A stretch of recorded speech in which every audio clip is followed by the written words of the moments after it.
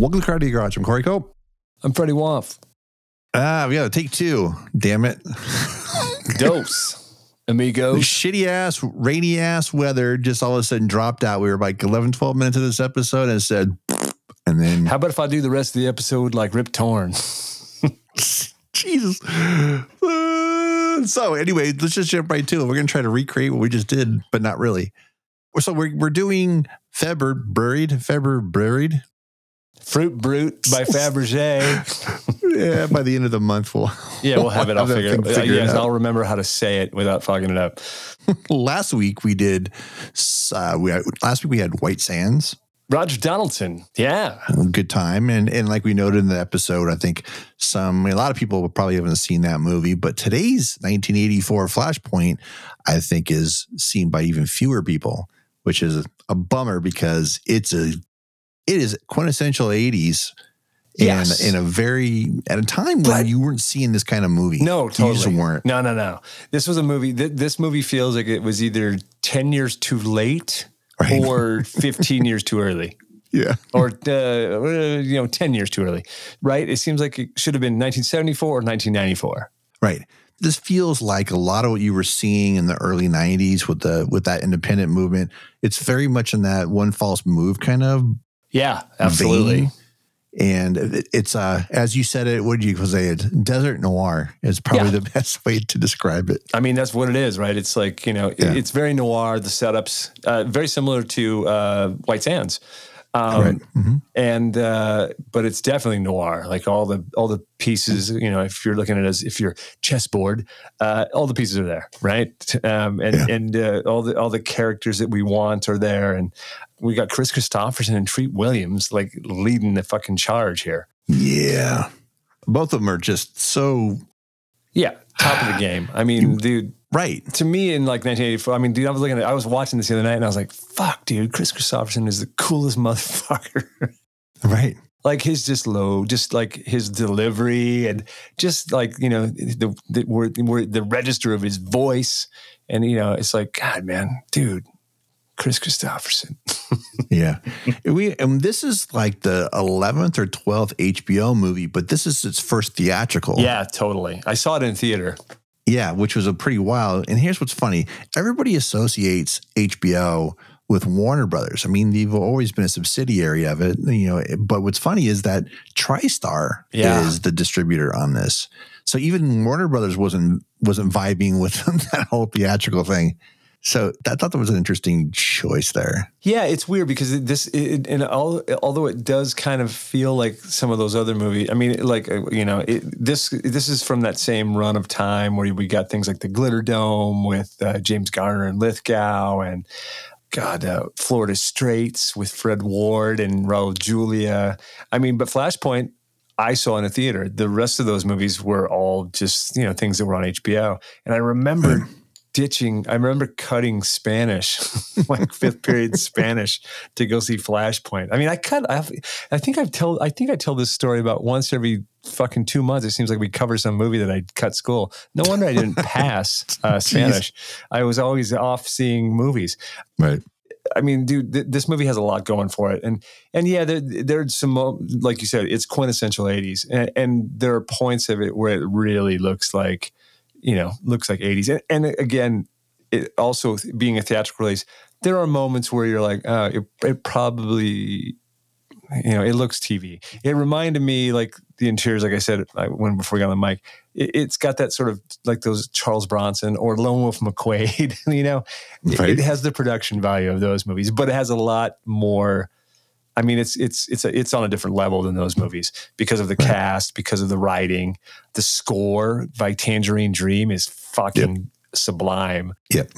And dude, Treat Williams, dude, how dope is Treat Williams in this movie? I mean, he's so great, man. I mean, I think like you mentioned, I forget when we were talking about it, but I think just off mic like a week or so ago, maybe 2 weeks ago, you're talking about you hadn't seen it since he had passed, and you started.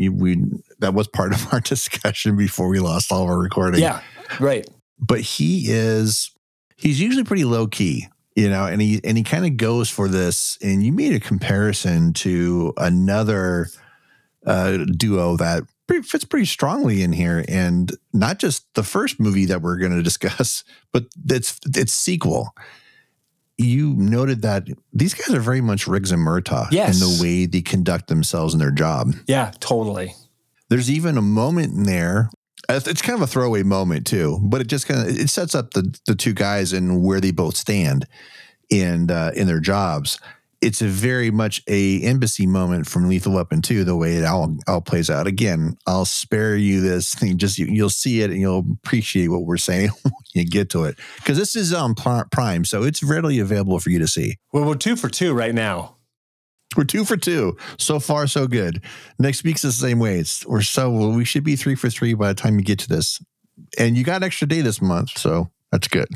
The thing about this movie is, like we noted, is that this is the first HBO movie in the theaters, and TriStar handled everything for releases for the most of its infancy all the way through 91. And that's when Warner Brothers got on board. And I think the first thing they did was Switch, was the first movie with Ellen Barkin and Jimmy Smits. That was the first thing they had done theatrically.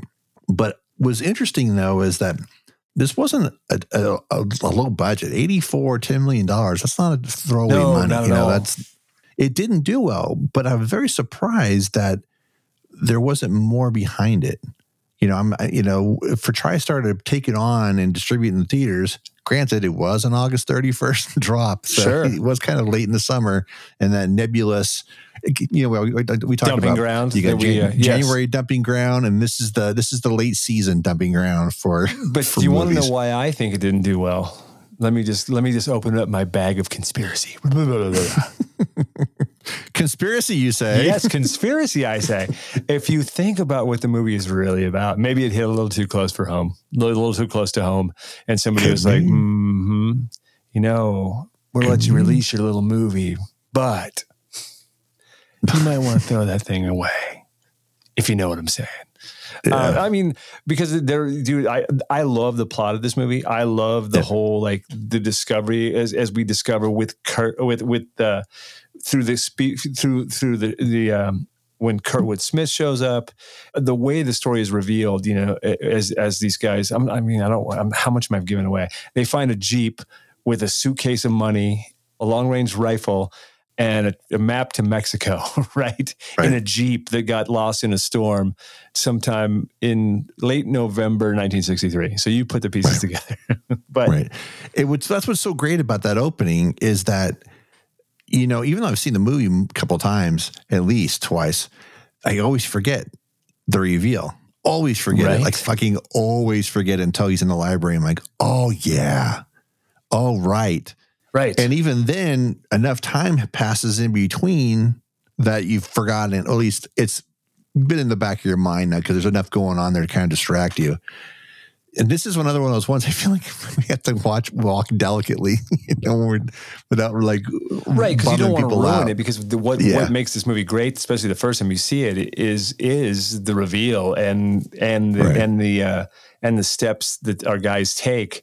They're doing all the right things, to when they find the money, and it's just like, is it slowly sort of unfolds in front of them. What the actors do a great job of, especially Treat Williams, man, is just the display of panic as the noose sort of tightens, with everything that's going on in Wyatt's world. They're about to be replaced by machines, and technology's creeping in. And, and he says to Bobby, he's like, well, look, dude, you're smart. I'm not. You don't care about this job. It's all I got. Right. I love as we introduce as we get introduced to the supporting characters, because the supporting characters in this movie, this is a really good cast. Some of them were household names and known to us, and some of them weren't. It was the first time we saw them, like Miguel Ferrer. Like when you see him in the movie, you're like, is that Miguel Ferrer? Yeah. Or is that his son? Oh, no, that's him. He's so young in it, man. What was he like? He was in his 20s at the time, right? But he was, oh God, he was 29. right? 28 probably when they shot this. And he looks and then 20. 3 years later, when he and Kurtwood end up in RoboCop together, right? His hair is like Kurtwood's hair is in this. Correct. When you get to the point. little bit of hair he had in 1984 had totally gone south by 1987. But Kurtwood Smith shows up in this movie, dude. And Kurtwood Smith is the fucking grease that keeps the wheels running. Yep. And, again, he's an actor I always love, and he's so great in this, dude. And this is pre-Boddicker, right? This is pre-Clarence Boddicker. And he's kind of doing this is a taste of what you get in RoboCop. You knew he was a nasty motherfucker, but when you see him 3 years after this in RoboCop, you go, oh, yeah, that's that motherfucker. Yeah. He didn't die at the end of Flashpoint. He just moved on up to Detroit. But you get him, and then then the cherry on top, you get Rip Torn, Sheriff Wells, who plays a pretty significant part in this whole thing, even though his screen time is limited. What does he have, like 2 scenes? 3 scenes? Yeah. But the girls, I mean, dude, this is Jean Smart, dude. I mean, what is it? This is like one of Jean Smart's first roles? Oh, yeah. I mean, this is one of the first times I'd ever seen her. Oh, yeah. And dude, what about Wyatt's line when they're looking at them? They're both under the hood. Bobby and Ernie are under the hood, and then he's like, "Which one do you want?" The mean one. Good, you're a sick man. I mean, dude, that just is such a good line. It is. And one of the funny things is like when they're this. I'm trying to remember who it was. Damn it, who's the actor that was the one guy that was doing all the drugs? Right? Was I? Oh, no. It was actually, it was Miguel that I think about it. Wasn't it Miguel who was hitting on another girl as he's walking back to the table? Yes, totally. Yeah. No. Yeah, it's Ferrer. Because they're out and he's with this girl but he's still hitting on Tess Harper. Yeah. Who looks weirdly like the lost Arquette sister, right? Like she definitely does. Or like she's their cousin or something, right? Like I was like, holy man, I never noticed that before. But she looks like she, could be Rosanna and Patricia's cousin. And dude, Tess Harper's great in this. They're both good. Yeah. Dude, and then Roberts Blossom shows up and I totally forget. Every time I watch the movie, I forget he's in it until he's there. Right. Because I don't know. I mean, I've seen him younger than this, but also I'm used to seeing him a lot older than this, right? And other things, Yeah. But his bit is kind of the crazy old desert rat. I mean, he's perfect. Yeah, and he did so many things even after this. Yeah. That's the thing is, I think that most of his work that we're familiar with was after.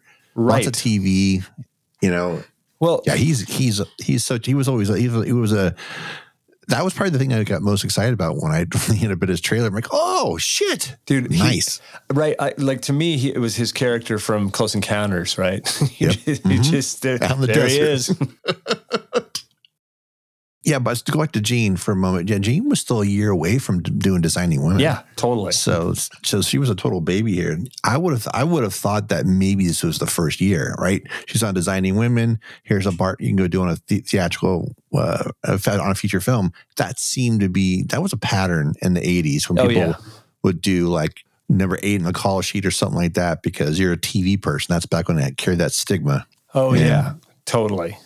But she's great. Both her and Tess, but Tess has done a lot more feature films than Jean has. But they're both wonderful in it, playing they're kind of like best friends, and they hook up with our stars. And they're kind of there for so that we have a little bit of They don't do a lot, but what they do is important, and then the fact that, basically, again, I can't say much without giving it away, like how involved they are in the whole thing. But like everybody, this is one of those economic movies, right? Like where everybody you're introduced to has they're not just throwaway characters. They're all there, like they're there as devices, right? They're there to give you information. They're there to. They're there to connect the dots. And so you really kind of have to pay attention to what everybody's doing. Kevin Conaway as Brooke is actually pretty hilarious too. Yep. He's the man you love to hate. Yep. If you will. Yeah, it's such a strange movie, like because it's kind of a Western, it's kind of a buddy cop movie. Again, like we said, it's kind of Lethal Weapon before Lethal Weapon. Right.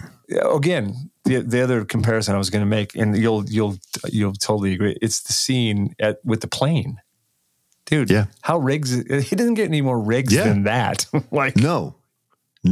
That whole sequence. Yeah. And him coming out of the water, all of that, dude. Yes, It was right. And like the whole thing, like, where's Peter McAllister? I mean, I feel like that's the only piece missing. And I think Boddicker is standing in for, or Carson is standing in for, General Peter McAllister at that point. Right. Because the crossover with government and government agencies is pretty clever and pretty clear between the two movies. Yeah, absolutely. I mean, this movie is it's almost there to being like a classic. I feel like it's not.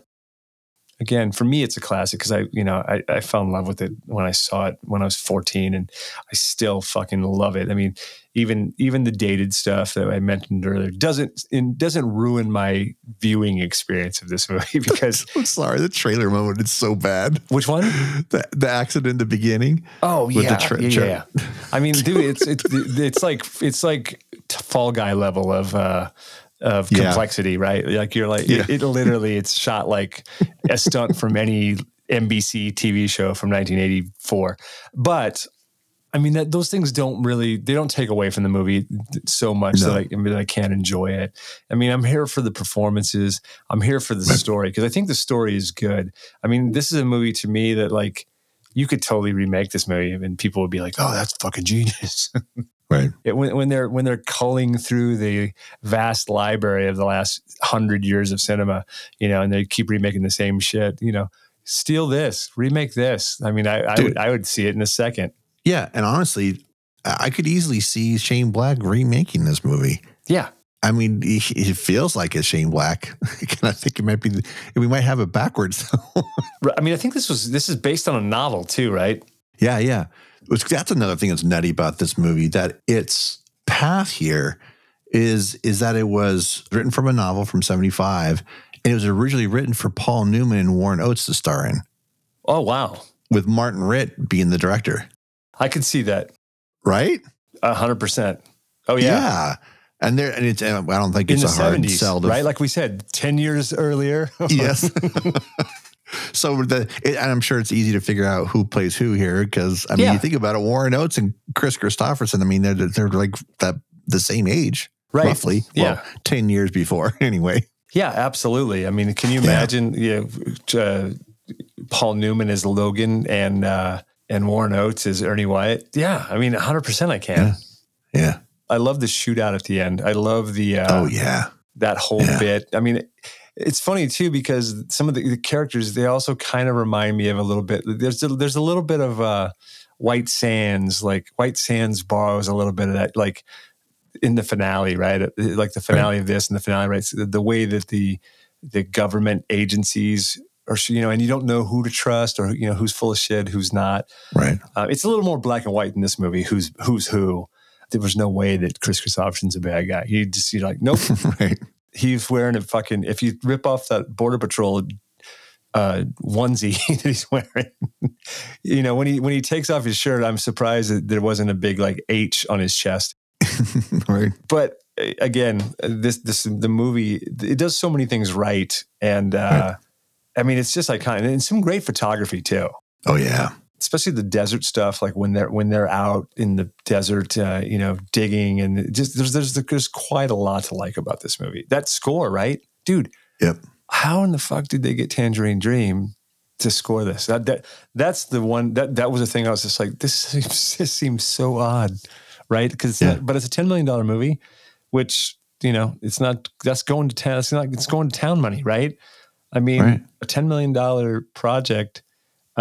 Starring these guys at that time, but that's them. The score is great too, and it's funny because if you didn't know anything about Tangerine Dream and you were watching this movie, you'd be like, "This reminds me of Thief," because it does. Why. I mean, it's not like they're ripping themselves off, but it's very similar in the vibe to the score of Heat, or not Heat, but Thief. Right.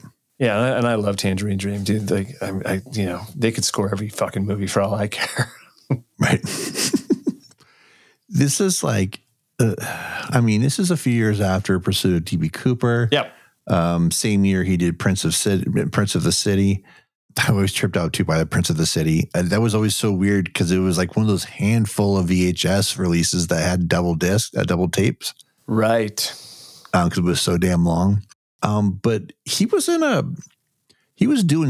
point, Treat was, where he was just doing stuff because he wanted to. He was doing lots of theater around this time. Yeah. He did that Streetcar Named Desire, right? Was that the one with Jessica Lange? Yes, yes, it is. I believe so. Yeah. He also, dude, there, he's also around. He did Smooth Talk with him and Laura Dern, which if you haven't seen Smooth Talk, get ready and sit down and prepare to be shocked and awed and all those things. I'm going to correct myself. And Margaret was Blanche. Right, because the one with Jessica Lange is Alec Baldwin. Yeah. Let's strike this from the record, Your Honor. Beverly D'Angelo. So, but no, he was like doing a lot of stuff. Yeah. American Playhouse, Once Upon a Time in America. I mean, who wasn't in that fucking movie? Right, exactly.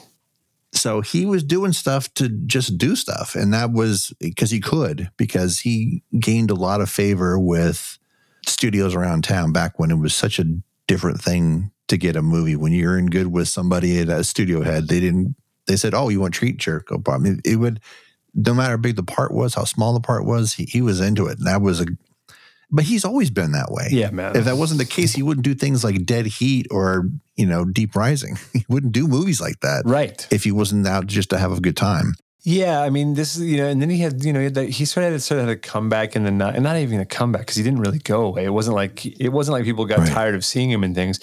He just was like, nah, I don't want to do that. I'm going to go, I kind of feel like he was a guy who kind of, he really liked to honor his craft. And, he kind of let his heart lead, his heart.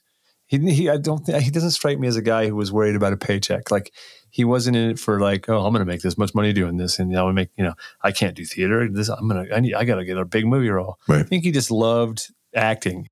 Right. And for him, that meant like, whether it's TV or film or stage work, he just kind of did his thing, man. And, you got to admire that. Yeah. And I can't just say filmography because he did so much television. Oh yeah. And a lot of these TV movies, that's the irony, of course, that he makes HBO's first theatrical movie, but he did a lot of television, a lot of HBO movies. Oh yeah. And some major things that he worked on, like when he played, because I mentioned Streetcar because that was a miniseries, but he played J. Edgar Hoover in the J. Edgar Hoover movie totally. In '87. He played Jack Dempsey too at one point. Yeah, that's right. Dude, here's something that people forget. He's in fucking Empire Strikes Back. Yeah, he's got like a little bit part, right? He's like one of the guys on Hoth, like you see his face. He's on. Yes, he's Echo Base Trooper. That's his character. But he's on Hoth. I think he's there. You see him either. It's either when they go out to look for Han or it's when they're evacuating Hoth. I can't remember because it's been a while since they've seen it. But yeah, I mean, and dude, for me, the quintessential role before Flashpoint was in 1941 as Chuck Stretch Sitarsky. Yeah. But again, yeah, man, Treat was a guy who was always good, dude. Always. Yeah. Like there was never a point where I was like, he was a good looking dude. He always fit the part. Weirdly enough, he was a guy who I wanted to see. If Treat Williams was in a movie, I would try to see it. I would rent it on video, whatever it was, because he was an actor I knew when I was a kid. Like, The Men's Club was another movie. I think it's him and Scheider and Keitel. I didn't even know anything about that movie. I just remembered working in the video store and the box came out and all their names were on it. And I was like, I'm in. Yeah. He was definitely a guy that you could always count on, and it didn't matter the role he was playing because he didn't always play the good guy. He didn't always play the straight-laced guy, that's what made him so unique, because most of the guys that are handsome like him, you can see this about Alec Baldwin early in his career too. For him to do Miami Blues, he never did anything like that again. No. But because he couldn't, like once he reached a certain point, he couldn't go backward. Treat didn't care, man. He didn't give a damn. No, man. Totally. Yeah. He was always looking for something to stick his teeth into. Right. He wasn't looking to be, again, I feel like there wasn't he wasn't always looking for a paycheck. It was about the work. And, And we don't get a lot of that these days. No. But this is a movie that I think people should see. Like, sort of just throw out the, the sort of the chintzy production design. But the camera work's good. I mean, there's a lot to love about it. Like I said, it's in it. I don't mean it in a Shaggy Dog way, because we usually say like this is a Shaggy Dog movie. I don't think this is a Shaggy Dog movie. What I love about this movie, it's pretty lean and it's to the point. Right. There's not a lot of fat. It's, you're getting the story and you're getting it. And you're getting it quickly. It doesn't overstay its welcome. And at the end, you're kind of like, holy shit, dude. Because there is, I mean, the very ending, when, again, I don't want to ruin it, but I know it's not what you're used to seeing. It's not the kind of ending you were used to seeing. No. I mean, especially when you're a kid, you're like, wow, that's, we always talk about To Live and Die in LA and how that movie ends. I mean, you could say the same thing about Flashpoint. It's the kind of ending we talked about before where real life. When we did, exactly. When we did April Fool last year, like those, when you look at movies like The Driver, those movies are like that. So it's not a twist ending. That's just how storytelling was done back then. It's not twists. We talked about it during Noirvember too. That's just storytelling. But because this phrasing, twist ending or the surprise ending, that kind of phrasing came out and it stuck. It became part of the global vocabulary. And then people say that now. We say it all the time because it's a familiar phrase for people. But this ending is just something you just don't see anymore. Is it a surprise ending? No, it's not a surprise ending. If you're watching it, it's intriguing. It's fun. There's so many things about it. But like I mentioned earlier, it feels like an 80s movie. And that's what's great about it too, is like, that's the only time it dates itself is when it goes, oh yeah. And this thing that happened 20 years before that. Right. It's funny because we're further away from this movie now than we were from that event. The event that they refer to in the movie. Yes. So yeah, it's wild, right? It's funny too. There's the scene where Carson and Bobby are talking, and Carson's running off. Yeah, you were this, you were that. I mean, that's everything Christopherson was before he became famous. Right. He was a helicopter pilot. He's a Rhodes Scholar. So I mean, if you know anything about Christopherson, you're getting a little sort of history lesson on not only Bobby Logan but on Chris Christopherson in that little scene. I always thought that was kind of cool too. Right. This movie is funny. It's a kind of a good pairing. I don't know if I just think that because Rip Torn is in both movies and they're both set sort of in the border desert. But it kind of like, after I watch this, I always want to watch Extreme Prejudice. You know what I mean? Right. This movie, well, all the movies we're going to talk about this month, you can taste the fucking dirt in your mouth, your fucking, the lack of water on your lips while you're watching. I mean, all of them, leave you with a mouthful of dirt at the end. Right. Buried or what, not only is there something buried, but you feel like you've been buried by the time you're done watching, right? It's like, right. So this movie, I mean, I was very excited that we were finally going to talk about this movie because I really do like this movie a lot. Okay, so here's the thing. So I mentioned earlier, I mentioned Streetcar, but I meant Cat on a Hot Tin Roof. And even though Jessica Lange is in both of them, right. The reason why I was making the reference to that one is because Rip Torn's in that one.